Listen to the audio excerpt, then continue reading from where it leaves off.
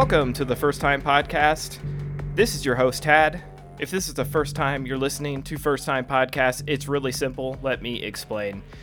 Either me, my guest, or both of us are experiencing something for the first time. It's usually a movie, and today is no different, and we're going to talk about it because it's a podcast.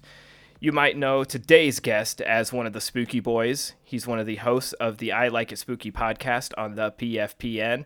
He's a fellow member of the Mutant Fam, and you've probably heard him on 200 podcasts this week. Welcome, Brian Godsil, back to the show.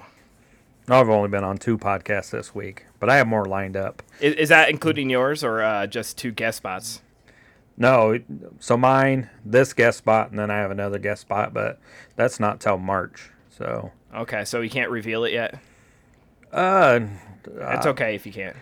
Yeah, it's about cannibal movies, my top 10 cannibal movies. So okay, that's been a fun watch. Yeah, that's awesome. So if my listeners haven't somehow heard I Like It Spooky or know who you are, which I think 90% of them will, maybe tell them a little bit about your podcast, what it's about, and because it's been a while. I don't think you guys were going, or if you were, it wasn't in the same iteration as it is now the last time you were on here.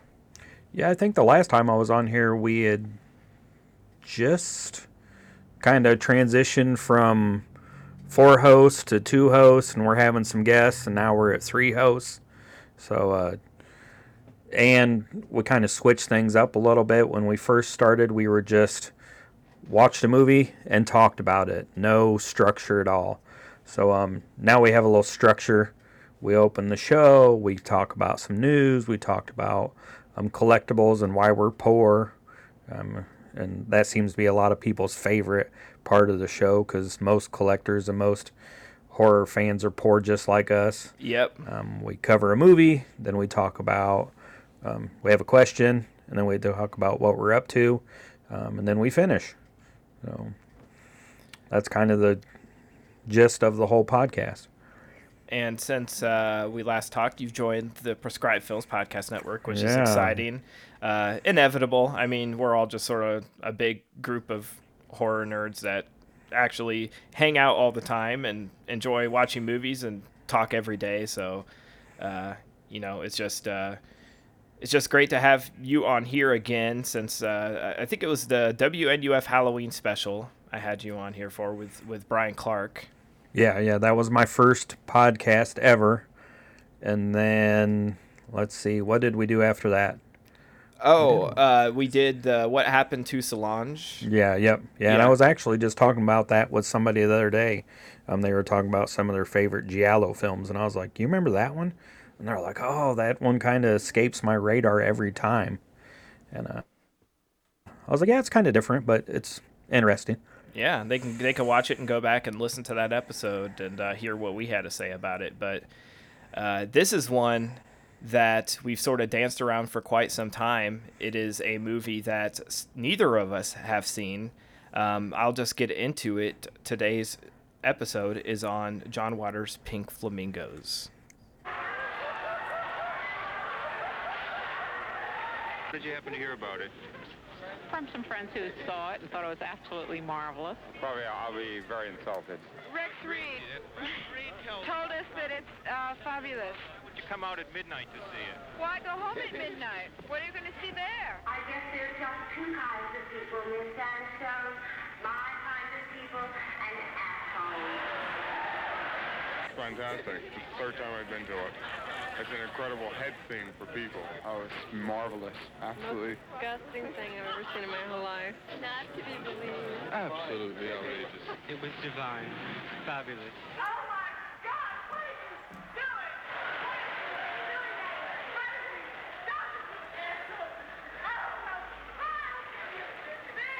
That was even better than Cries and Whispers. I think it's the future of city living. Fantastic. It was really fun. Excellent. Yes. Loved it.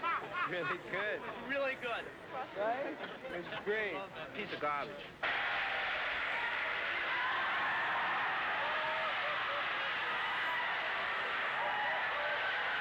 The only part I didn't like was snakes. I have an aversion to snakes. It was divine. I love religious movies. It's a little gross, but I liked it. Well, it was really the grossest film I'd seen. I think John Waters has got his finger on the pulse of America. I think he's got his thumb securely up America's ass. I enjoy dirty things as much as everyone else does, but this isn't even dirty. It's just disgusting.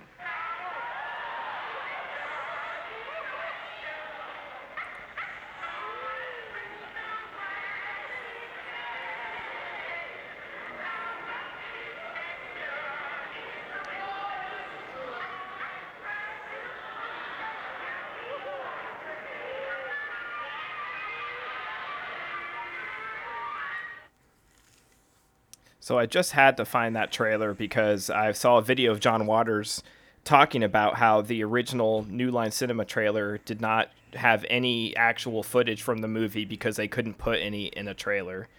So they stood outside a theater and basically just asked people who were leaving what they thought of it and used that as a trailer. Oh, man, I don't know what movie they were watching, but I did not have much fun with this movie.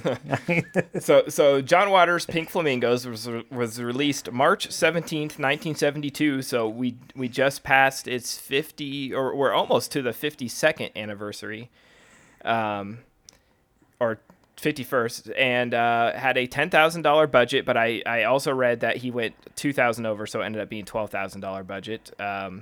Filmed in Baltimore.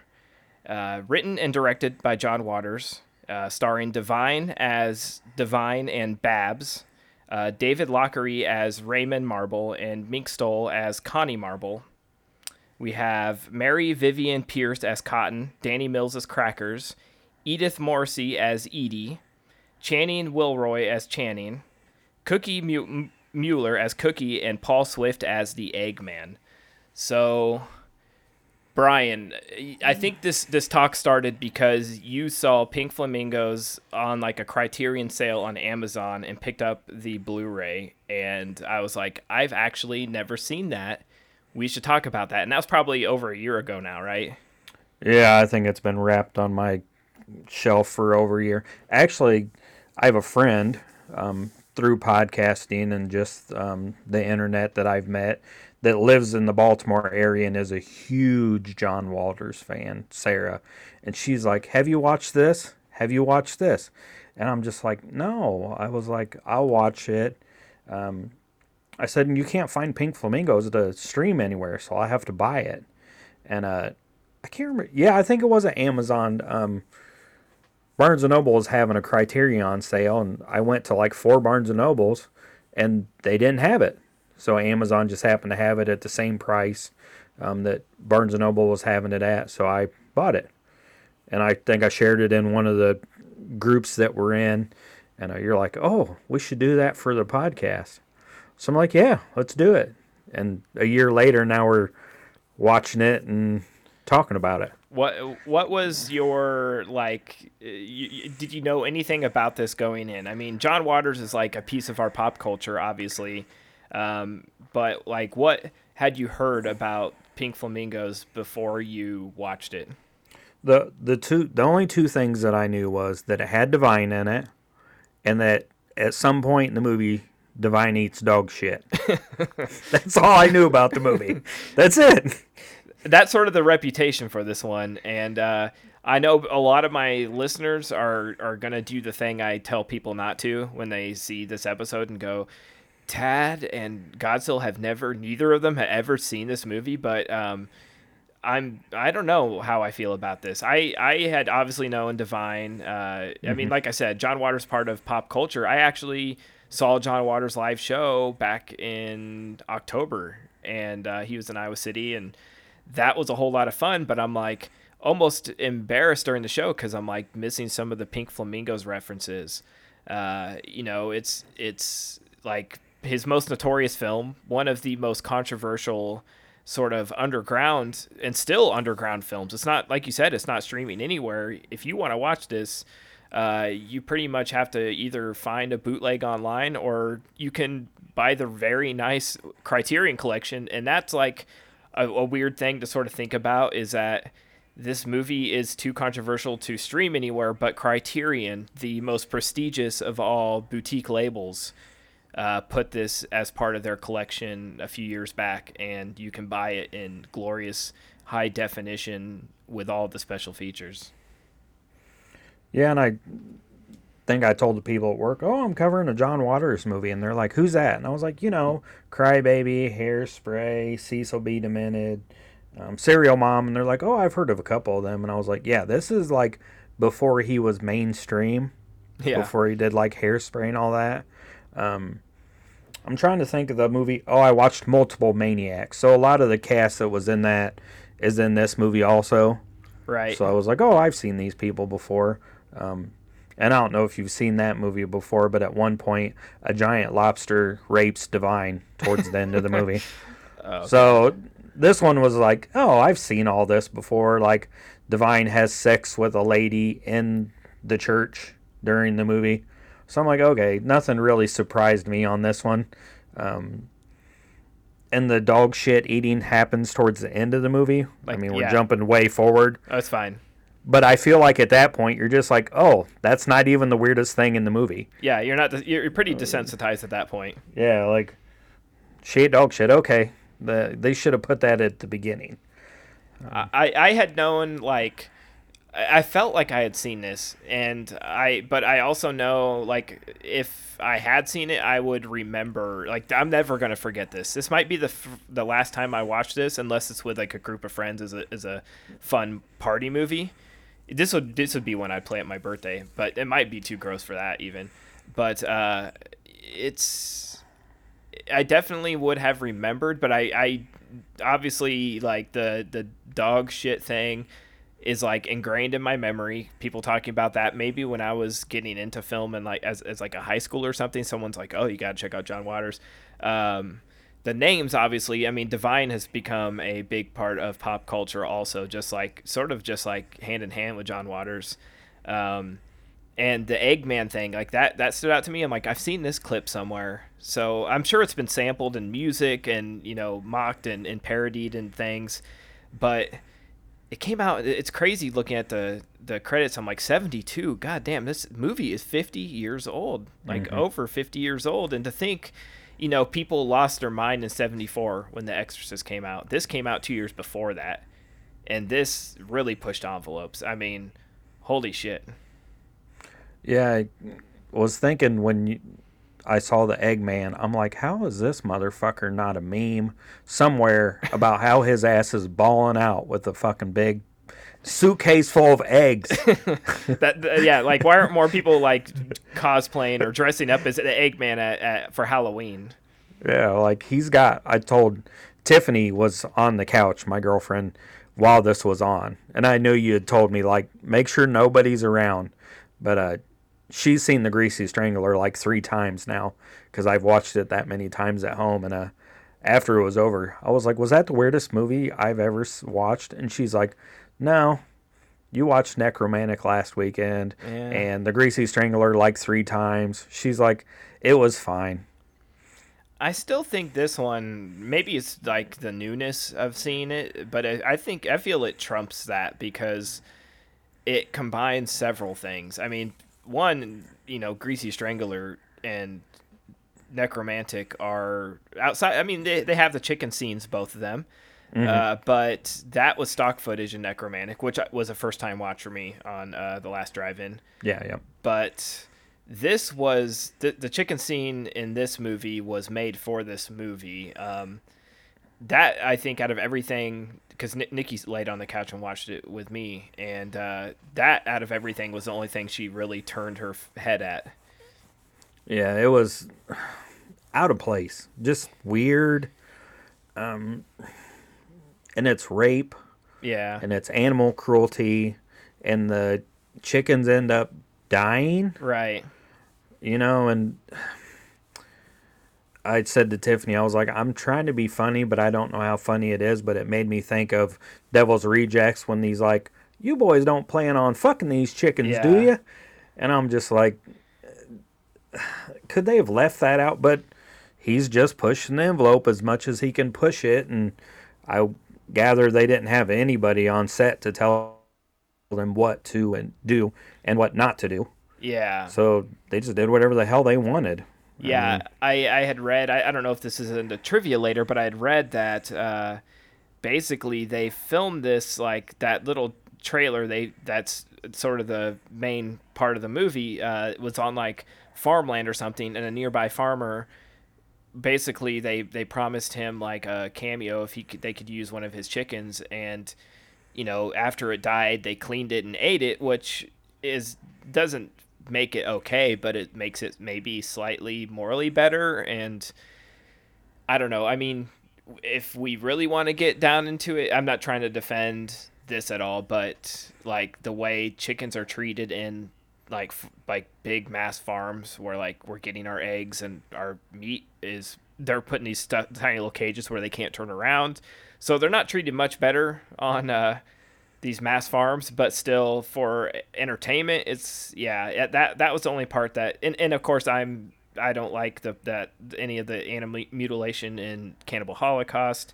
Yeah. Because the animals don't have a choice in it. The people who are doing stupid shit in this movie, that are eating literal dog shit and singing with their assholes and giving blowjobs on screen, that's their choice. They're humans. They're making that conscious decision. The chicken was innocent and had nothing to do with that. So I don't know. I'm probably sound like a square. Like, I don't know. I think about like 72 though. Can you imagine like going to a theater? I mean, like Rocky Horror shocked people and they had a blast with it, but like, and again, Exorcist freaked people out in 74, but like this is 72. This is like, I mean, NC-17, but it's like one step above a porno, basically. Oh yeah, this is probably one step below. Like, you have to show this where people jerk off in the theater. Yep. Like you can't show this anywhere but there. And I'm sure John Waters is, he's always had a very obviously sick sense of humor and has ridden on this. When we saw him back in October, he sort of talked about like, because he's been doing this so long and because this wasn't his first film, but his first sort of breakthrough, that like he was uncancelable because what are you going to, he's not going to get worse than this, so if he's already made it and he has this film out there, what are you going to try to dig out of his past? Like he has this reputation already. What else is there to get to throw at him? Well, and I kind of feel like back then, you could cancel him. The people that would cancel him and not go see his stuff aren't the kind of people that are going to go see his stuff anyway. Right. And you cancel him, and he's like, okay, more people are going to come see my stuff. Yeah. Like, it was a different culture back then, and I don't know if we're there right now because I feel like people get canceled weekly right now. But I'm sure there's somebody doing something somewhere, maybe on the dark web or that we haven't heard about, that is like, okay, fuck you, cancel me. Like, it's not going to affect me in any way. There's a website I follow on Facebook, or maybe not even a website, a group, Unearthed Films. Mm-hmm. They put like stuff like a Siberian Film and Gutter Balls and stuff like that out. And I kind of feel like they're just in that, if you don't like it, piss off, realm. I mean, you do have that option not to watch, and it's funny because you mentioned that, sort of like almost helping his career, because I again have been reading up on this after watching the movie. I just tend to do that. I watch something that piques my interest, I got to try to read everything, and maybe last year or the year before, he did a lot of interviews because it was the 50th anniversary of Pink Flamingos, and they were talking about in Texas how he was touring just a few years ago, and there was picketers, and he's like, that used to happen all the time, but people sort of know that it doesn't really hurt me anymore, so they stopped. But in Texas, they were picketing his show in 2021, and someone in the crowd during the Q&A raised their hand, and they were like, I didn't even know you were in town until I saw the picketers outside, and I had to run up to the box office, and they still had some tickets, so I bought one and came in. And John Waters is like, if you're a fan of mine, like a picketer is not going to make you turn around, just going to make you come buy a ticket. So, he relishes in this. He's made a career out of the filth that he self-proclaimed filth king, or the king of filth, the king of gross, whatever you want to call him. But I mean, that's what he is, and that's what he's always adorned. And even with his so-called mainstream stuff like Hairspray and stuff, it still has a dark, weird sense of humor that he brings to it that's uniquely his. And I've always appreciated that about him. Yeah, he's probably putting in actors in those movies and actresses that would not get a chance in any other movie, especially a Hollywood movie, are being allowed to work in those movies. So. Well, it reminds me of now I'm drawing a blank, that directed Brain Dead, Peter Jackson. It's amazing that he did Dead Alive, and he's done some of these absolutely repulsive, disgusting films, and then he does Lord of the Rings. Or Sam Raimi, who did Evil Dead, and then it's like Spider-Man. James Gunn, who worked for Troma, comes out and does Guardians of the Galaxy, and now he is in charge of all DC films. It's sort of cool. Like, he's not quite on that same scale, but I mean, going from Pink Flamingos to Johnny Depp and Crybaby, and being a big part of our pop culture, is absolutely crazy to think about. And one thing that sort of really freaked me out when I started going down the rabbit hole, I found out he has a cameo in the new, like, this Alvin and the Chipmunks 2, like the CGI Alvin and Chipmunks. And John Waters does? John Waters does. And I thought it was like people joking, like an Onion article or something. So I looked up on YouTube. He sits next to Alvin on an airplane, and they're talking back and forth, and he's like, "You're John Waters." He's like, "Yeah." And I think he offers him like a drink or something, and I don't remember how the conversation goes, but Alvin says, "No thanks, I've seen Pink Flamingos." In a fucking kids movie, dude. And they just sneak that in there. Like, who is that reference for? I have no idea, because I would imagine most people that are watching Alvin and the Chipmunks haven't seen Pink Flamingos. And if they Google it, they're not going to be happy. Yeah, maybe grandparents showing it to their grandkids. Yeah, but even then, it's like, if they have seen it and they get the reference, they're going to be like, why is this in Alvin and the Chipmunks? I imagine maybe somewhere in the 6 degrees of separation, John Waters has a friend or as a ride, you know what I mean? Like, there's somewhere that he's like, oh, I'm just going to put this in there because no one's going to get it except for me, and I'm going to put it in there. Like, but it also just sort of shows like how a big of a part of our like pop culture he is, that it's like, for some reason, have never seen Pink Flamingos until recently, but like I went and saw him live. I've been a fan of him as a person. I think maybe, I don't remember if it's at my birthday or one of the things at the theater. There's this funny clip that is from like movie theaters where it was like a bumper they'd put on before a movie, and he's like sitting at a table smoking, and he's like, "There's no smoking in this theater, You can't light one of these delicious cigarettes up in this theater," and he's smoking it and puffing it, basically like rubbing it in people's faces back when, there were some theaters you could smoke in when they started banning that. And it's just like, that was played in theaters everywhere, and he's become such a cultural icon. And it all started with this movie where a guy sings with his asshole. Yeah, I couldn't figure out what he was doing. I didn't know if he was singing or just trying to push his rectum out. I was like, what is going on here? The crowd seemed to enjoy it. Yeah, I think he was on stage he's simulating singing with his asshole. Huh. Yankee Doodle Dandy? I mean, I don't know what song it was. Did it have sound? I'm not sure if this part, there's one song that's been replaced in a movie because of rights, and I don't know if it was during that, and I don't really remember I mean, I was a little distracted by the gaping asshole, and Nikki was like, "Oh my god, like what the fuck is this?" Yeah, I was not expecting that, but I think if you haven't seen this and you've made it this far, I think Roger Ebert, I looked this up to see what he thought, and his description of the movie. Now, keep in mind, this is his, not mine, but I think this is actually better than like the IMDb synopsis. I'll just read this real quick because it's hilarious. The plot involves a rivalry between the competing factions for the title of filthiest people alive. In one corner, a drag queen named Divine, who dresses like a combination of a showgirl, dominatrix, and bozo. Her mentally ill mother, who sits in a crib eating eggs and making messes. Her son, who likes to involve chickens in his sex life with strange women. And her lover, who likes to watch the son with strange women and chickens.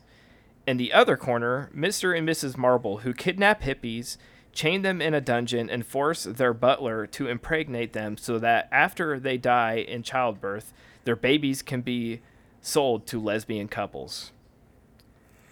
That is like such a funny but like accurate description of this movie. It's better than, like I said, whatever IMDb has up. That's a whole damn movie right there. Yeah. And it's clear that, like I said, $10,000 budget. He said he went over 12,000. It's very low key, very simple, but in the acting, obviously, pretty atrocious. It feels like local community theater. But the humor, it's sort of the charm of that. Is like you can tell that they filmed this on the weekends, wherever they could find. It's almost like punk rock bootleg, you know. That's the whole charm of this movie, is that it was done on the low budget.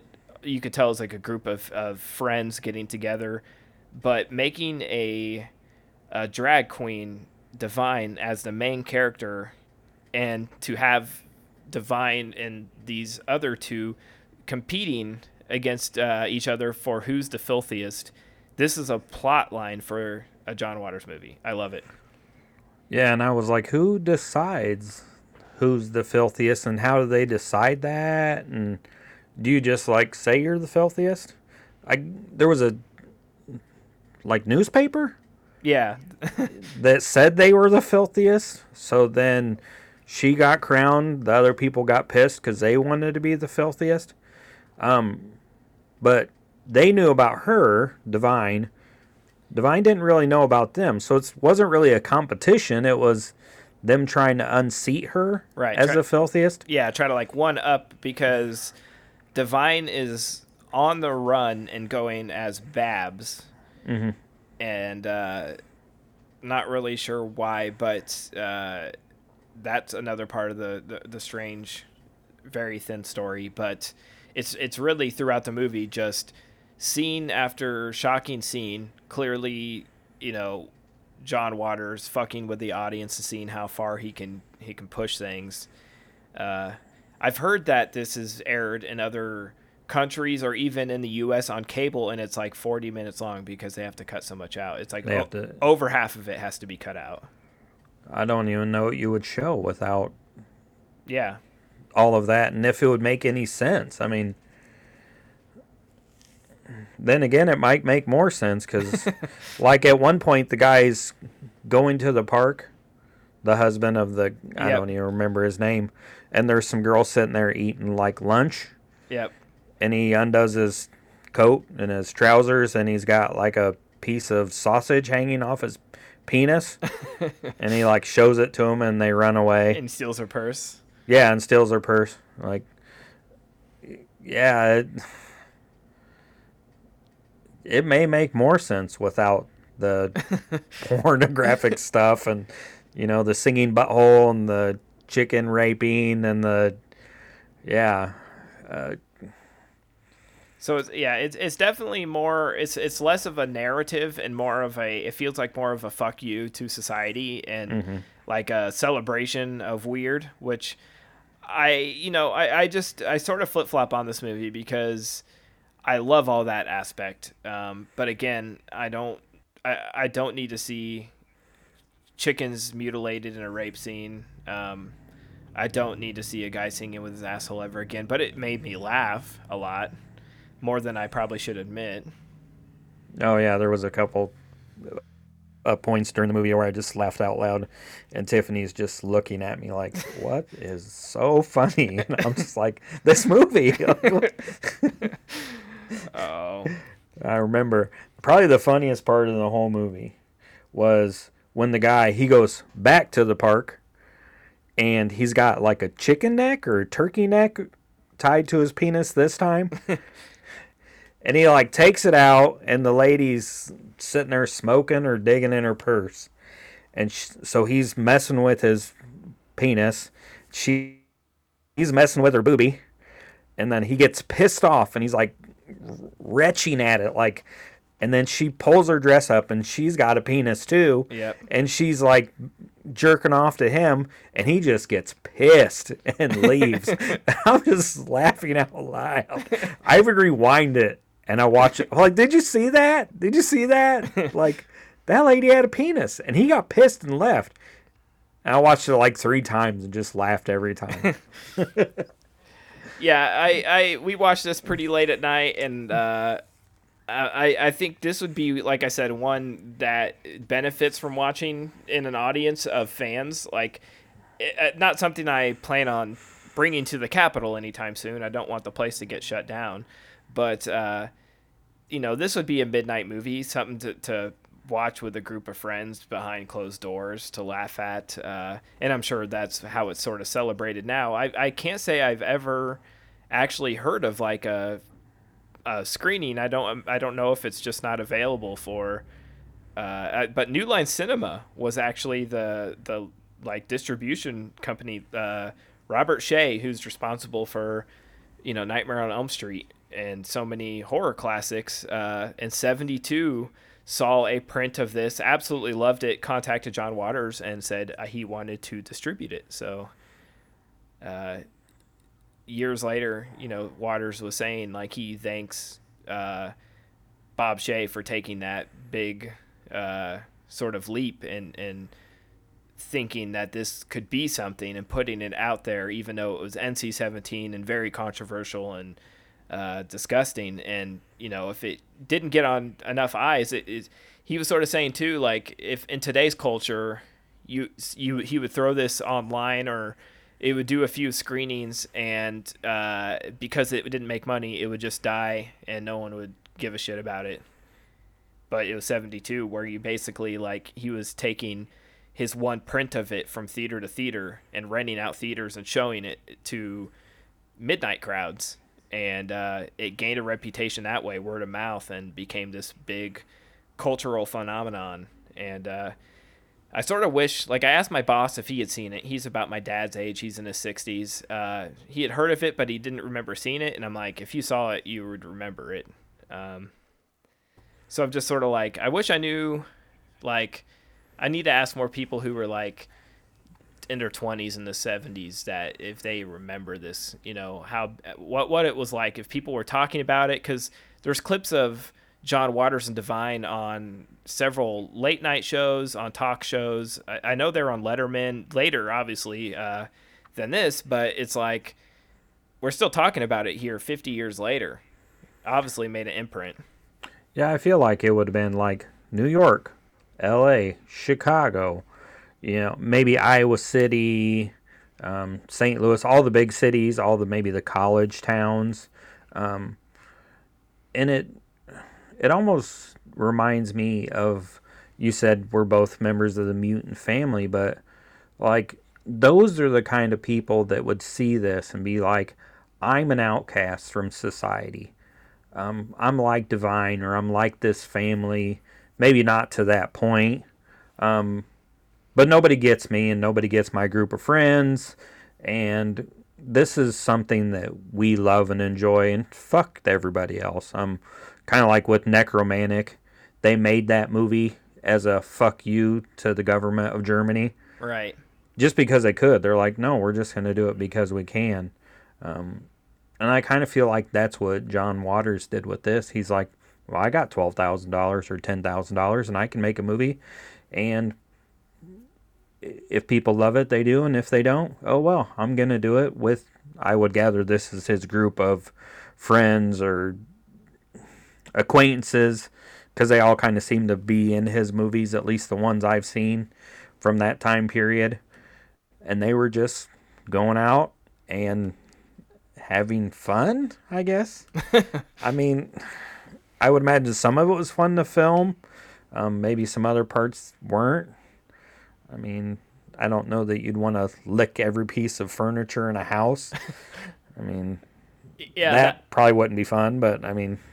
Yeah, it's weird, like, certain things that shouldn't bother me do, and things that should bother me don't. Like, licking all the furniture and stuff, that was, like, more repulsive to me than, like, eating the dog shit for some reason.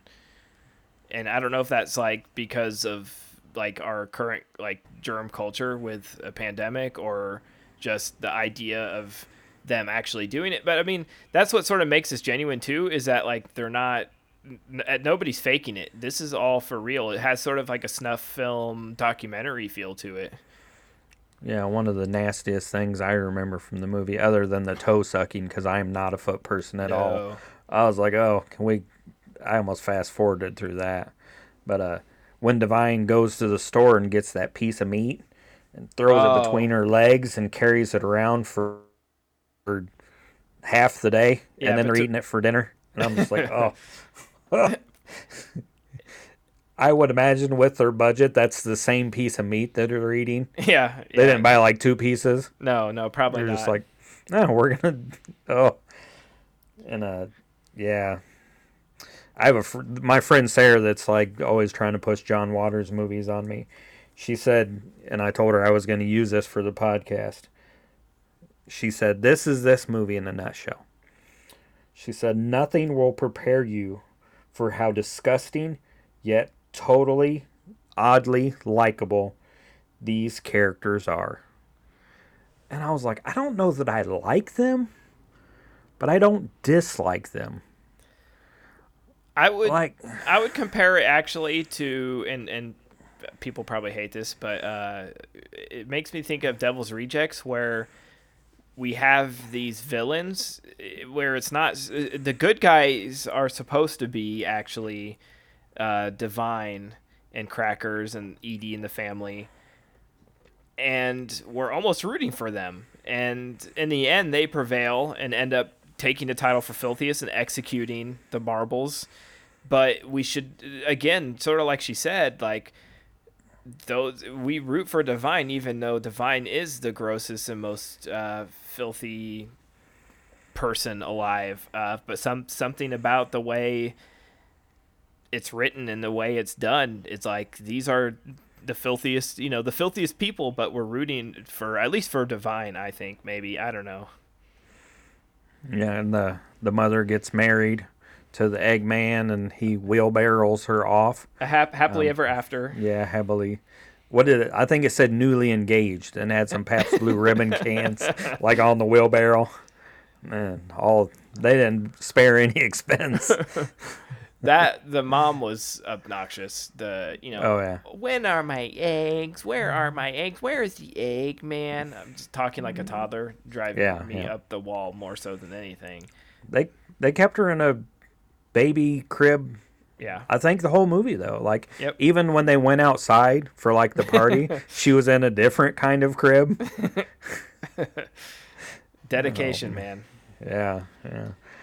Oh, yeah, this is not a watch once a month, 6 months. I don't even know if I'll ever watch it again, but I probably will at some point. Like I said, not alone. I'm not ever going to just pop it in. It'd be something to watch with a group, but I am almost curious to get the Criterion just because I want to watch all the special features. Like, yeah. And it comes with like a barf bag, right? You said? Yeah, it comes with a... What did I do with it?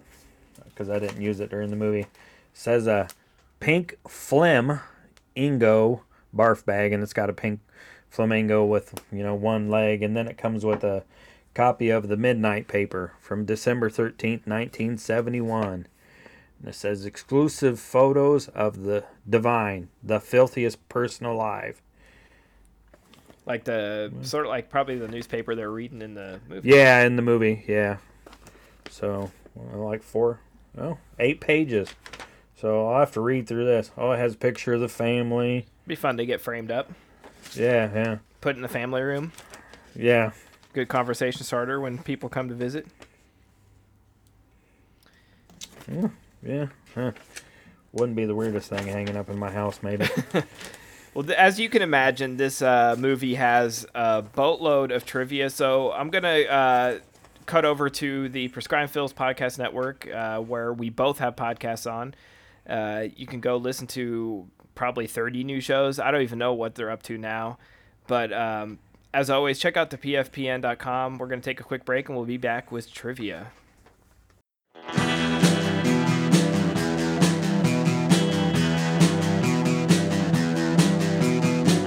You're listening to the Prescribed Films Podcast Network, home to hundreds of hours of free podcast entertainment.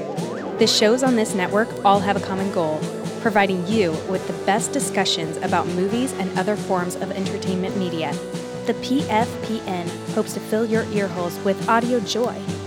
Visit our website with links to all the other amazing shows at www.thepfpn.com. Thanks for listening.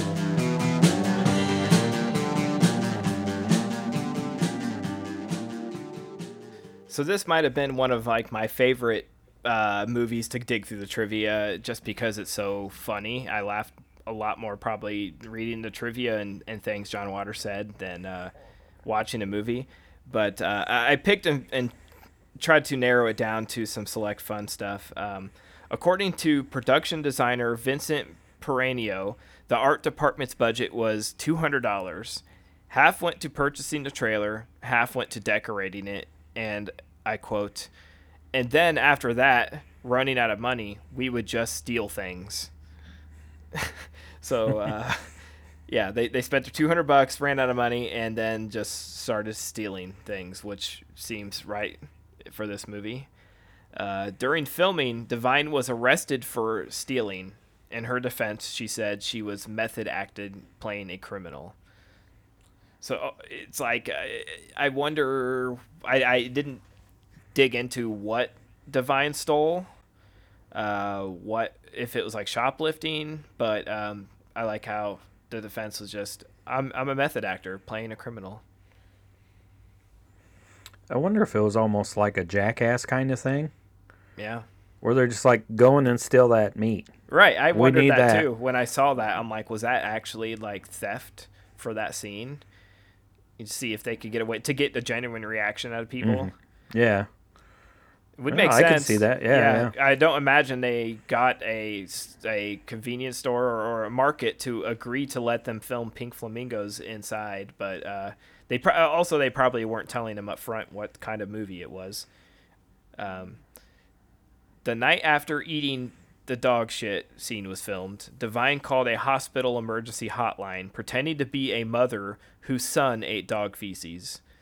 She was told that the worst thing that could happen was that she might get worms. According to director John Waters, the dog was fed steak for 3 days beforehand.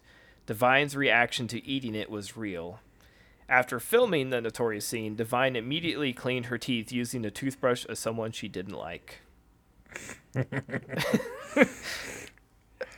Oh, man. Who's going to use that toothbrush, though? You would smell dog shit on it and be like, no, I'm not using this. You would hope so, but I just love the idea of Divine doing this, and then in the aftermath thinking, she'll probably call the hospital and see if I'll be okay. Yeah. Not beforehand to be like, can I do this? But you can tell that Divine is not enjoying it. No amount of acting can hide the discomfort of eating a fresh dog turd. And why does it matter what the dog eats? It's still shit. I imagine, it gives it a different smell or taste. I don't know. It's not going to make it good, but it might make it less bad. I don't know. Yeah. That could be a whole different podcast. I don't think you'll find anybody to eat dog shit for your podcast. No, I don't think so. No, I wasn't going that direction, but now that I'm thinking first time, there's a first time for everything. But I would never ask that of anybody. But if that's what you're into, no shaming on you. As long as you're not hurting anybody, enjoy your life. Divine and the party guests are actually inhaling amyl nitrate during the party scene. At the time of filming, it was still legal to buy poppers at drugstores. If you watch Divine's face during the scene, she suddenly starts laughing uproariously. John Waters says that's where it kicked in. So another sort of just authentic scene where they're not really acting. They're actually doing poppers. And they're high as a kite? Yeah. And I don't think this is in the trivia, but more reading about this, he was talking, like someone, I think an interviewer, maybe it was on Letterman or something, they accused him of, being high when making the film. And he's like, well, no, I was probably high making or writing the film, and I was high, like, partying with my friends, but I was not high while shooting the film. Like, I have some kind of, respect for filmmaking. Like, I actually stayed, level-headed during the making of it, so it would turn out to be a good film. He's almost offended that someone would insist, would even, hint that he was high while making it. Like, how ridiculous. So he wasn't high making it, but he was high the whole rest of his life. And the only time, yeah. And little spurts. He has fun. That's okay. Yeah. I mean, Filming only took place on weekends. John Waters raised money during the week, so he would go out, knock on doors, raise some money. They'd go on the weekends, film some footage, back to knocking on doors. I don't imagine any of those investors, after they saw it the first time, were out there telling people that they chipped in on this, but. No, nobody wanted their name in the credits or anything like that. I think he said that his dad gave him a large sum of money that he ended up paying back, but his dad never watched the movie. So he was like, thank God my dad never watched it. So I wonder what kind of person his dad. Do you think his dad was like, Dad, can I have some money? I'm going to go hang with my friends this weekend. Yeah, just get the fuck out of my face. I don't know. I'm sure he's probably written a book. There's probably a lot more information on him out there, but the way that read when I read about him, his dad not seeing it, was that his dad was not like a weirdo like him. Like, his dad would not be cool with Pink Flamingos. Yeah, I almost feel like he would come from like a very strict religious family. Right, and he's sort of rebelling. Yeah, because a lot of this movie and the other movie I had seen, Multiple Maniacs, kind of have that underlying screw religion tone. Yep, mocks religion, mocks heterosexuality, mocks a lot of. It sort of turns a mirror on society in general, and I love in that trailer when someone says he has the finger on the pulse of America, and then he waits a second, he goes, he has a thumb in the ass of America. Yeah. Yeah, I had shared this movie on social media like that. I was watching it, and somebody said, that movie was awful. We're all dumber for watching it, and so are you. I was like, oh, I don't know. I'm dumber for watching it, but thank you.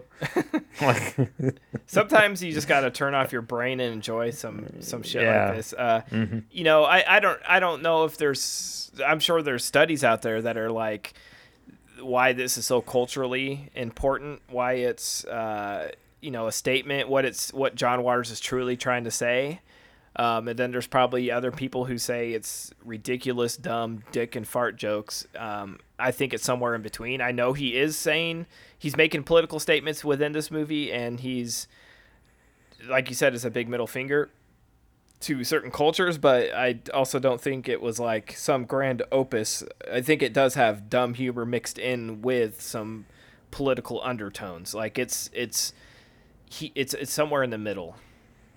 Yeah, I kind of feel like if we didn't have this movie, we wouldn't have maybe Jackass, or The Greasy Strangler, Absolutely, or yeah. Necromantic.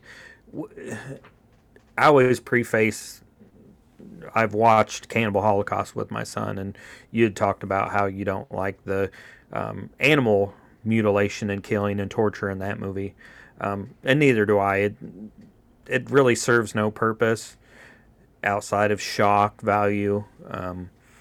But I always tell my son, who's 17 now, we're going to watch this movie. There's a lot of things in it that aren't okay, but it has a part of cinema history in it. And that's the thing I would preface this movie with. Without this movie in history, in cinema history, there's probably not a lot of things that come after it. Absolutely, yeah. There's probably things that I'm not even thinking of in the 80s and 70s that came after this movie. They don't happen without this movie and John Waters. After watching this, I'm like, oh, absolutely. Like you said, Greasy Strangler is like the modern version of that. I mean, you can't really shock our culture now. I mean, I guess you can, but it's like that is as close to like weird out, gross out, funny, dark, what the fuck humor as we have now. So that's probably the equivalent, I would say. Clearly inspired. Which the Disney character Ursula was inspired by Divine, which is interesting. But going back to what you were just saying, in 2021, the film was selected for preservation in the United States National Film Registry by the Library of Congress for being culturally, historically, or aesthetically significant, which I think is so cool. Like, and John Waters is so he's so honored to have his film in this. I read an interview about this in particular because the Library of Congress, a branch of the government, selected this film for preservation, saying it's so important to our culture, it's so significant to our culture historically that we must preserve it for all of history, for all of time.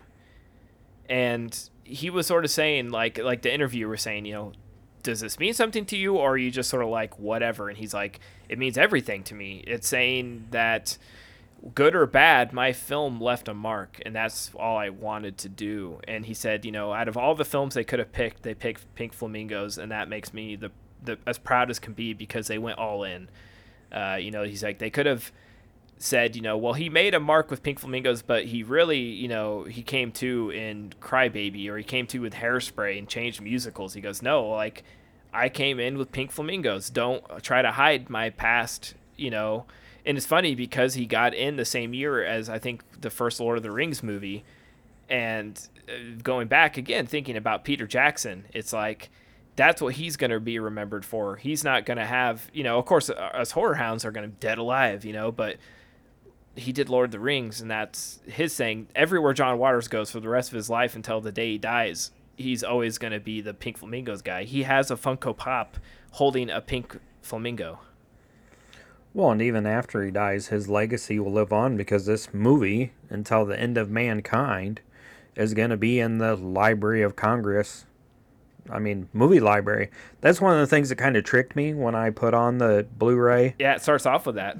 Yeah, it starts off with that. I'm like, well, it can't be that bad. It's in the Library of Congress. And you're watching it on a Criterion Blu-ray. Yeah, I'm like, it can't be that bad. I mean, the government picked it to live forever. So, I mean, it can't be that crazy. And it tricks you. But that's what's so cool about it is that even through all the craziness is that it's recognized for what it is, which is a boundary-pushing, important film. I had read someone, and I don't know if, how much to put into this. It's not necessarily my opinion, but I saw someone basically saying, like, it was a statement of, at the time in 1972, people categorized drag queens and weirdos and LGBTQ people as monsters and sickos and compared them to incest and pedophiles and stuff. So he basically was taking this movie and saying, like, we're all the things you think. We're all outrageous and over the top, and we eat shit, and we are disgusting, and, you know, show our dicks in public, and we're just complete deviants, just like you said. And so we're going to put it in a movie and turn the mirror around and say we're exactly how you thought we were. Saying basically, like, this is how you paint us to be, and look how ridiculous it is. This isn't how we are, but you want us to be like this. You're painting this picture of us as this. So I don't know if that's what he was saying with it, but I think that's sort of an interesting view of it. Yeah. He claims that it's not, because when he was talking about this being part of the Library of Congress National Film Registry, he was like, they said, you know, are you proud it's like the first queer film in there? And he said, well, it's not a queer film just because it might. He goes, were any of the characters, he had to think, he goes, are any of the characters in the movie gay? Well, no. There's a drag queen, and I'm proud to have the first, you know, he goes, before in films and that had drag queens, they were very pretty, and Divine was sort of the first rough, scary drag queen. She scared other drag queens, but after that, you know, you watch RuPaul's Drag Race, and clearly everything inspired by Divine, you know? So he was like, it's not a statement on being, he's like, if anything, called a queer movie in the sense of what kids called each other queers when they were in, like, you know, middle school, not like queer as in LGBTQ, because he doesn't think of it as that. Yeah, it's crazy how important it is now, especially with a lot of the stuff that's being said about people, drag queens. I feel like we need to turn the mirror on ourselves again, because we're falling back into some of the same things that we did as a society in the 70s and in the 60s and in the 50s. Now, yep, like, we're going backwards. We're not going forwards. We're going backwards. Yeah. We're like painting people that we don't agree with in these bad lights, and it's almost to the point where it's ridiculous. Like, we need to really start looking inward as a society and be like, what are we doing? Why are we tearing each other down? Like, we're having enough rough time with the economy and war and you know, COVID, and we're just beating each other up. I literally read something earlier that, you know, there's certain states that are doing this thing where they're like, you know, if you have drag in your bar or your restaurant, or if you have drag in your restaurant, it's now considered a bar and can only be 21 and up. So if, like, we have a restaurant / bar here in town, Wake and Bake Breakfast, that's breakfast companies that, you know, kids go eat brunch at all the time. They have kids meals. It's very appropriate. And then sometimes they have drag brunches, or they have drag shows at night. And if Iowa were to adapt that, which would not surprise me because Kim Reynolds, but that would mean, like, you would not be able to go have breakfast with your kid because they have drag shows at night, you know. And it's like you said, just so, of course, I've seen some of my friends who do drag are saying, like, jokingly, well, I'm not doing drag now, I'm calling it cosplay, and we're going to call our drag show a convention, so you know, it's not a drag show anymore, so good luck with that. But yeah, it's a weird thing, you know, to think, like, this was over 50 years ago, and that was radical, and now we're back at that state where we're going after drag queens when it's part of, like, there's one of the most popular shows on TV is RuPaul's Drag Race. We have the drag show on Shudder. I'm drawing a blank on the name, but Joe Bob was the Boulay Brothers. Yeah, Joe Bob had them as guests on the last drive-in. He was you know, a judge on one of the episodes. It's just like, why? They're not hurting you, so leave them alone. No. You know, whatever happened to live and let live, or having fun, or just letting people be different? Why is everybody? We've been into Wake and Bake, and Finley's eating there, my 4-year-old, and I wouldn't have any problem with anybody as long as they're not hurting anybody else. Live your life. Like, I just feel like I said, we're becoming this awful versions of ourselves. We want to hurt everybody else and tell everybody else what to do and not help anybody, not lift anybody up. Yeah, this movie is probably more relevant now than it was the day it came out. Yeah. Because I bet if you showed it to I gather it was just normal people going in and watching the movie as they come out, in the trailer. Uh-huh. I gather that if you showed it now just to a normal group of people, you'd probably have 3 to 4 times as many coming out and saying how awful it is and disgusting it is. Yeah. And the people are disgusting and awful and how dare they live like that. Than we did 50 years ago. Yeah. So I don't know. It's like we had talked about. Somebody asked me about the mutant family and what that meant because I'm doing the polar plunge here at the end of this week.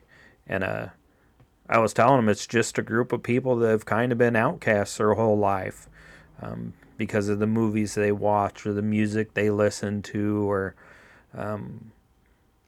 it's kind of sad that John Waters was probably part of the mutant family 50 years ago and didn't even know it, and we're still a large group of society is fighting just to enjoy life and find a place in life. Yep. Just like he probably was with his group of friends.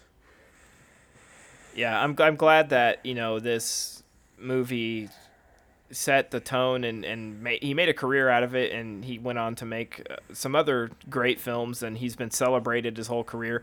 It made me laugh too because Fox News recently had a headline like filmmaker John Waters thinks kids at drag shows is funny, and it's like, you know who John Waters is, right? Did you just discover John Waters, Fox News? Because that's his existence, is to piss you off. Like, literally, he's alive. He probably would.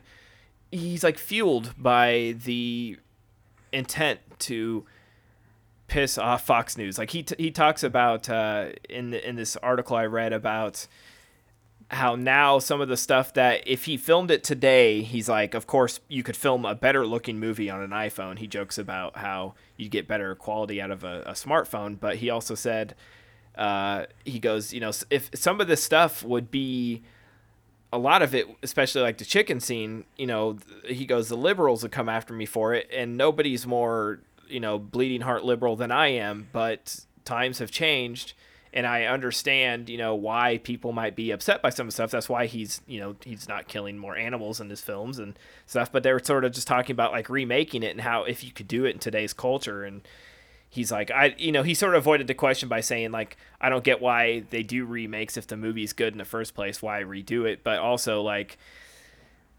he goes, the only person that would eat dog shit on camera are some of the jackass guys, like Johnny Knoxville or Steve-O would be the only ones he could get to eat dog shit on camera as a prank. But I don't know. You don't see stuff like this, but, you obviously see stuff like Greasy Strangler is sort of underground cult classic, and we still have those movies that come out every so often that blow our minds, and thankfully artists are still making what they want to make, and just sort of shows, and I think more so than I do. You dig deep into the the depths of weird film actually more than I do. The low budget stuff, you're always funding fan films and indie films and stuff, and we'll always sort of have that, even if the studios aren't funding it anymore. We're always, you can't stop filmmakers from making what they want to make, and it's more accessible now than ever. Back then you had to actually have a film camera. Now we all have cameras in our pockets, and it might be harder to shock people, but it's easier to make a film. Oh, it's one of the things that surprised me when you watch these older films, that this looks really good, really clean. I'm sure they cleaned it up for their Criterion release, but it may look better than what I could shoot on my phone. But maybe it's film stock though, Yeah. So it's pretty. Yeah. But yeah, you're never gonna stop artists from making artwork. And it's more accessible now. Maybe a little bit harder to get $12,000 for a movie like this, but I mean, maybe not. I mean, what you're gonna show? Obstacle. What is the name of that movie? Obstacle Corpse. Yeah, at the Capitol. That was a crowd-funded movie.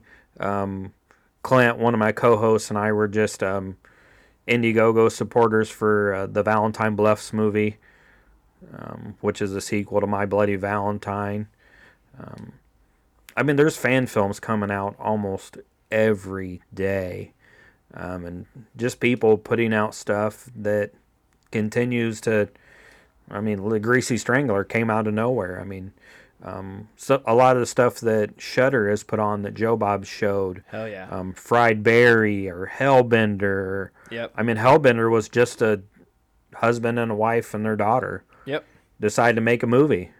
I mean, and then they're showing it on Shudder, which is the most popular streaming horror service. Our friend Justin Beam, when we were at Halloween-A-Palooza, was talking about how Tubi and Pluto and Amazon Prime are just allowing people to put movies on there and paying filmmakers. So yeah, there's a whole universe out there to explore in movies, and you could, I mean, no one can watch everything. That's why I think when people are like, well, you've never seen Pink Flamingos? I'm like, hell, I've watched 500 movies in the last 3 years. Yep. I'm sorry, I missed one. What the hell? Yep. Like, you can't see everything. No one can see everything. You'd almost have to say, I'm only going to watch this kind of movie released from this date to this date, and then maybe you could see everything. I mean, you guys watch, what, 50, 60 for the year-end thing on Attack of the Killer podcast? Yeah, and it's... And there's still 200 more. Yeah, we have a spreadsheet, and it's like, you know, there's a ton that none of us ever got, like, out of the five of us, because there's, we add Dustin to that episode, like, there's probably another 150 on that list that none of us just got to, because, you know, it's either hard to find, or it's just didn't pique our interest, and it's, yeah, I mean, there's no shortage of content. Everything, you know, like I said, films, as someone who runs a film festival, I love short films because it's even easier to make for people and more accessible. So yeah, I mean, we have YouTube, you can even throw out on Vimeo. It's just like, I can't imagine, you know, in 72 he had to pack up a film reels and travel and get in his car and drive this movie around and to get people to watch it, you know. And I don't know, it wouldn't have that impact now, maybe because it might just drown in the ever flooding, you know, Tubi market. But obviously it came at the right place at the right time, and he had, you know, the right audience that felt like they were not being represented, and finally this film spoke to them in one way or another, and you know, it made a ripple and changed films from then on. Yeah, I had somebody the other day say, where would you go if you could go back in time anywhere? And I said, I'd go back to, like, New York in maybe like the 70s and 80s, where you could just go down on, 61st Street or whatever it was, and watch all the seedy, you know, you could watch Basket Case and Pink Flamingos and, you know, those kind of movies. Yeah.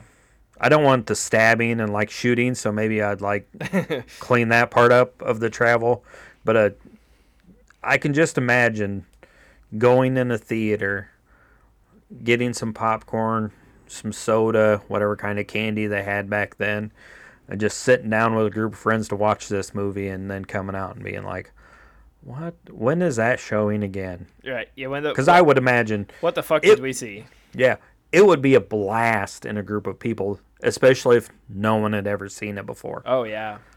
You know, like, we don't get that experience nowadays because, like, Scream 6 isn't even out yet, and people are already telling people who the killer is online, so you can't even look at social media if it has anything to do with Scream. Yeah, it'd just be a totally different experience back then. Probably better. Yeah, you know, all word of mouth, and You know, you had to know someone who knew someone, and you know, I long for that sometimes. Of course, you know, we're also very privileged that we can watch most. We were just talking about it earlier, how like it's rare that this movie isn't streaming and will probably never be streaming anywhere because of its content. But you know, for most part, you can go on Tubi and just there's an endless sea of horror movies at our fingertips. It's the polar opposite of having to drive and have a communal experience. I love both, you know, but it's, you know, there's nothing like a group of us getting together and watching whether I don't even care if good, bad, whatever movie, just enjoying the time, a communal experience of seeing something. Yeah, my other co-host, Jason Underwood, went through Tubi one day, and he's like, I just sat there and kept pushing the button to go to the end, like all the way over. I think he got to the end, and it said like 3,129 movies just in the horror part of Tubi. Yeah. I'm like, you'd never get through that. No. I mean, you'd have to wake up and start movies and go to bed and not work a day in your life. And you'd probably still not get through it because by the time you got through it, there'd probably be 3,000 new ones to watch. One of my favorite writers, and he used to write for several different publications, including Birth Movies Death, that doesn't exist anymore. I think he still writes for either Fangoria or Bloody Disgusting from time to time. Brian Collins, he used to have a blog called Horror Movie a Day, and he watched a new horror movie every day, including Christmas, New Year's, his birthday, didn't matter what day it was, and wrote a review on it every day for like, I don't remember, like 12 years straight or something. And then he ended up coming out with a book on it. And I just thought that was like really commendable because people, you know, people celebrate that we, you know, it's cool that we watch, you know, 60 new horror movies for the end of the year episode. And it feels like a trog when we're getting down to like December and I'm like, oh shit, I got to try to watch like 4 today or whatever. But he, you know, he's watching 365 of them every year. And it's not necessarily a new to that year. It's new to him. It's a different horror movie, but he's seen the worst of the worst and he's still not even, you know, taking a chip off of what is coming out. So that just sort of goes to say, you know, just how much truly is out there. Yeah, that's when I dug deep into horror. It's been about 4 or 5 years ago. I watched 330 new movies to me, but I also had a job that I was up 12 hours a night. I'm sitting in an office by myself, so it was kind of easy to do.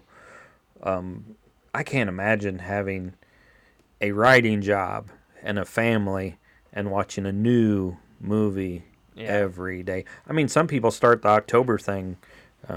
That's a big thing, you know. They start October. I'm going to watch a new scary movie every day for every day in October, and most people make it till about the 8th. Yep. And then they're like, oh, I'm done. I'll just watch Halloween on the 31st and be done with it. Yeah, well, life happens, man. Yeah. And he eventually he stopped doing that blog. He has a son now and stuff, but you know, he came out with a physical book, and a Burlington filmmaker who founded a certain film festival that I currently run. His movie made the worst movie of all time on his list, and he watched a new one every day for 12 years. So that says something. Yeah, has a whole chapter devoted to it. Made here in Burlington, Iowa. The worst movie ever made, or the worst movie he watched in 12 years. Yep. Oh, man. Yeah. Well, I've never made a movie, so it's still better than anything I've made.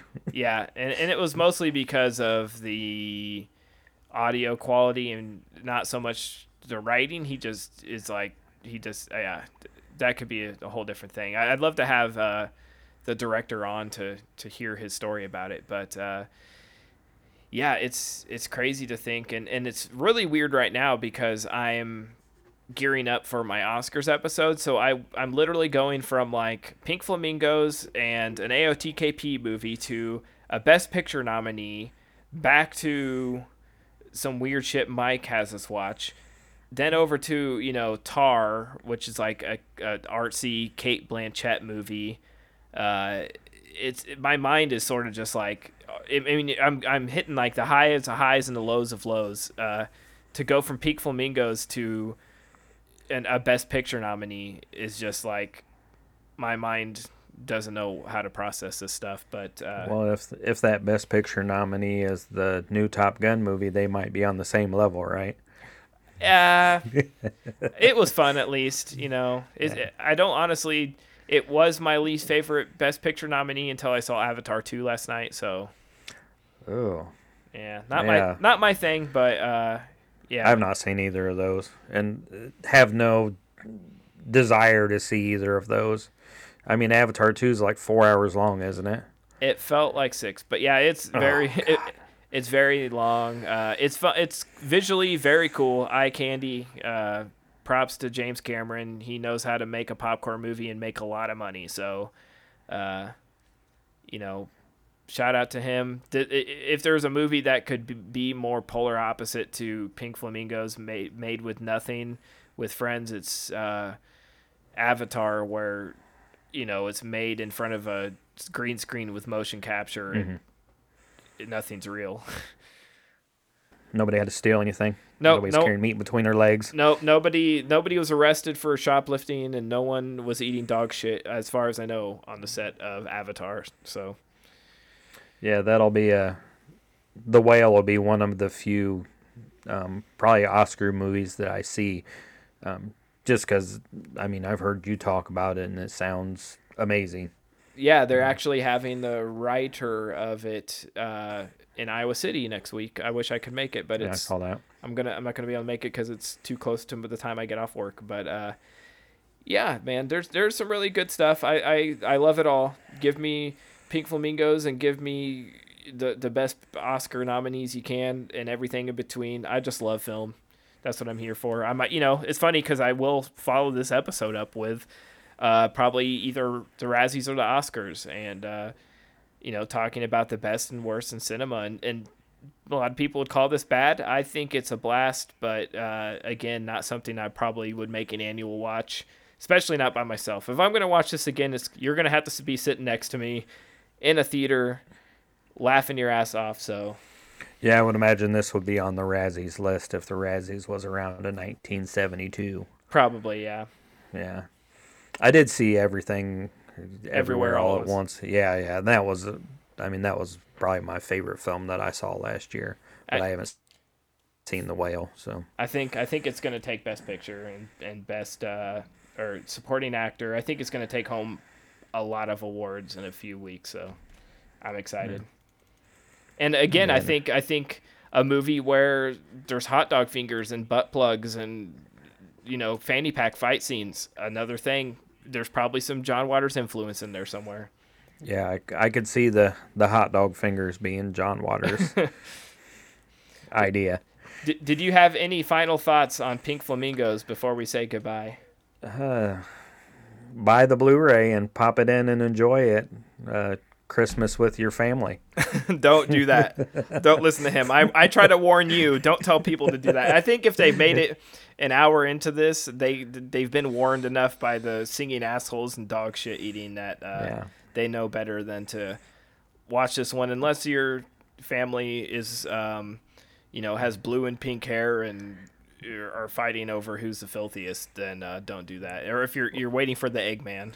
Yeah, or if you don't want your family there for the holidays. Yeah, it's a good way to clear out a room. Yeah. Sorry, that's what we're watching. No, I'm sure I'll watch it again at some point with a group of friends, or just to show it to somebody that'd be like, oh, you got to see this one.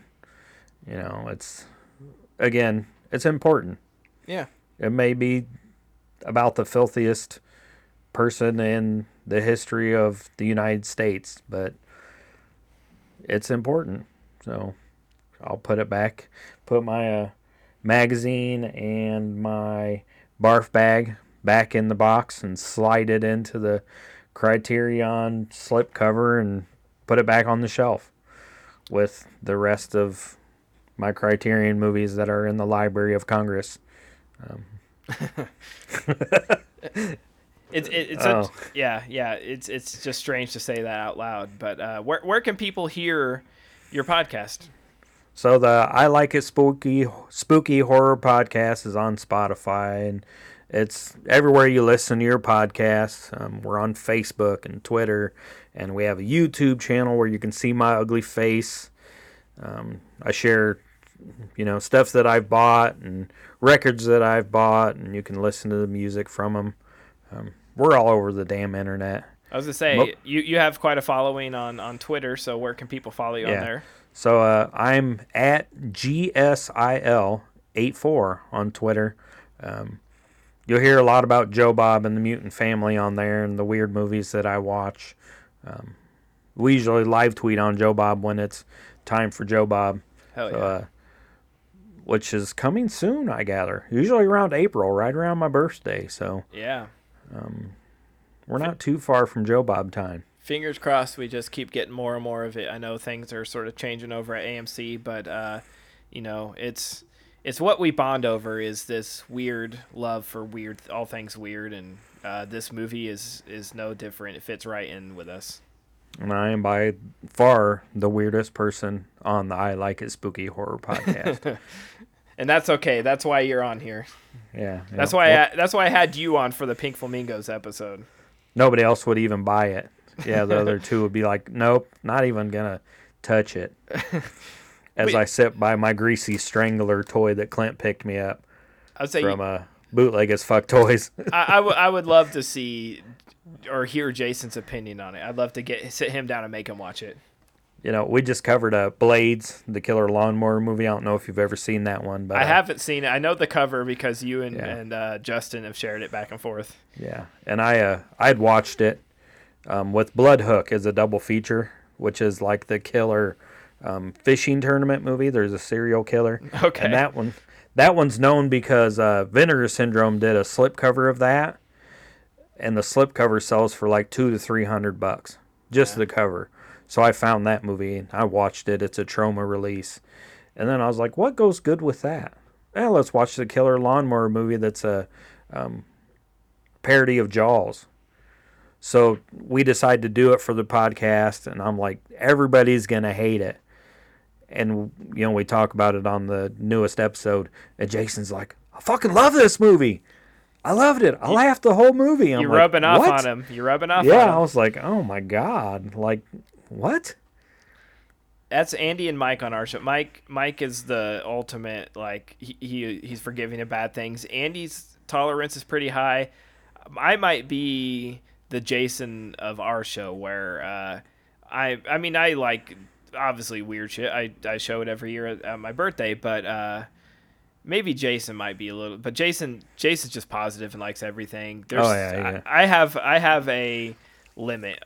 If something's just bad, straight up bad, I'm okay without it. But if it's fun, it has to be fun and entertaining. I think it was Joe Bob that sort of said, like, the biggest crime a film can commit is being boring. And I agree with that. If I'm entertained for the hour and a half to 2 hours that you give me, I'm okay with it.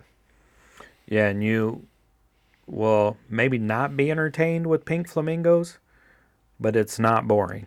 No, it's not boring at all. And it's one of those things where, sort of like on the other end of the spectrum, someone asked me, I think it's Jason asked me last night, he's been going through some of the Oscar nominees, and he's like, did you like All Quiet on the Western Front, a World War I movie? And I'm like, well, I wouldn't say I enjoyed it because it's a brutal World War I movie that shows how hard that was. It's hard to watch. I can't say that was fun. Would I say I enjoyed this? I laughed a lot, obviously a lot more than a war film. I laughed, so maybe. But again, this is. So I bet if I watched it with a group of friends, I would say I enjoyed it. So, yeah. And you can't say the same about All Quiet on the Western Front. No, I don't think watching that with a group, it would still be dead silent and sad. Yeah. But it's recommended, just not something I would say I enjoyed. Beautiful film, so well made, just a very serious subject that's not fun. Yeah. Oh, I don't need any of that. I work in healthcare. I have enough unfun moments. Yeah. You watch movie to escape, not to get back to that. Yep, yeah. Yeah. So, again, thanks for coming back on the show, talking Pink Flamingos, entertaining me with watching some John Waters stuff. We might have to go back into his catalog later down the road, But we actually have a few other movies on our list that we've talked about. We need to get together and watch and talk about. But go listen to the I Like a Spooky podcast wherever you listen to podcasts. You can find that show and so many more over on the PFPN. Again, thanks for coming on, Brian, and we'll see you next time on First Time Podcast. Thanks again for listening to today's episode. If you enjoy the show, please leave a review on Apple Podcasts. A special thank you goes out to my friend Scott Schreiner for our intro and outro music. We'll see you next week on First Time Podcast.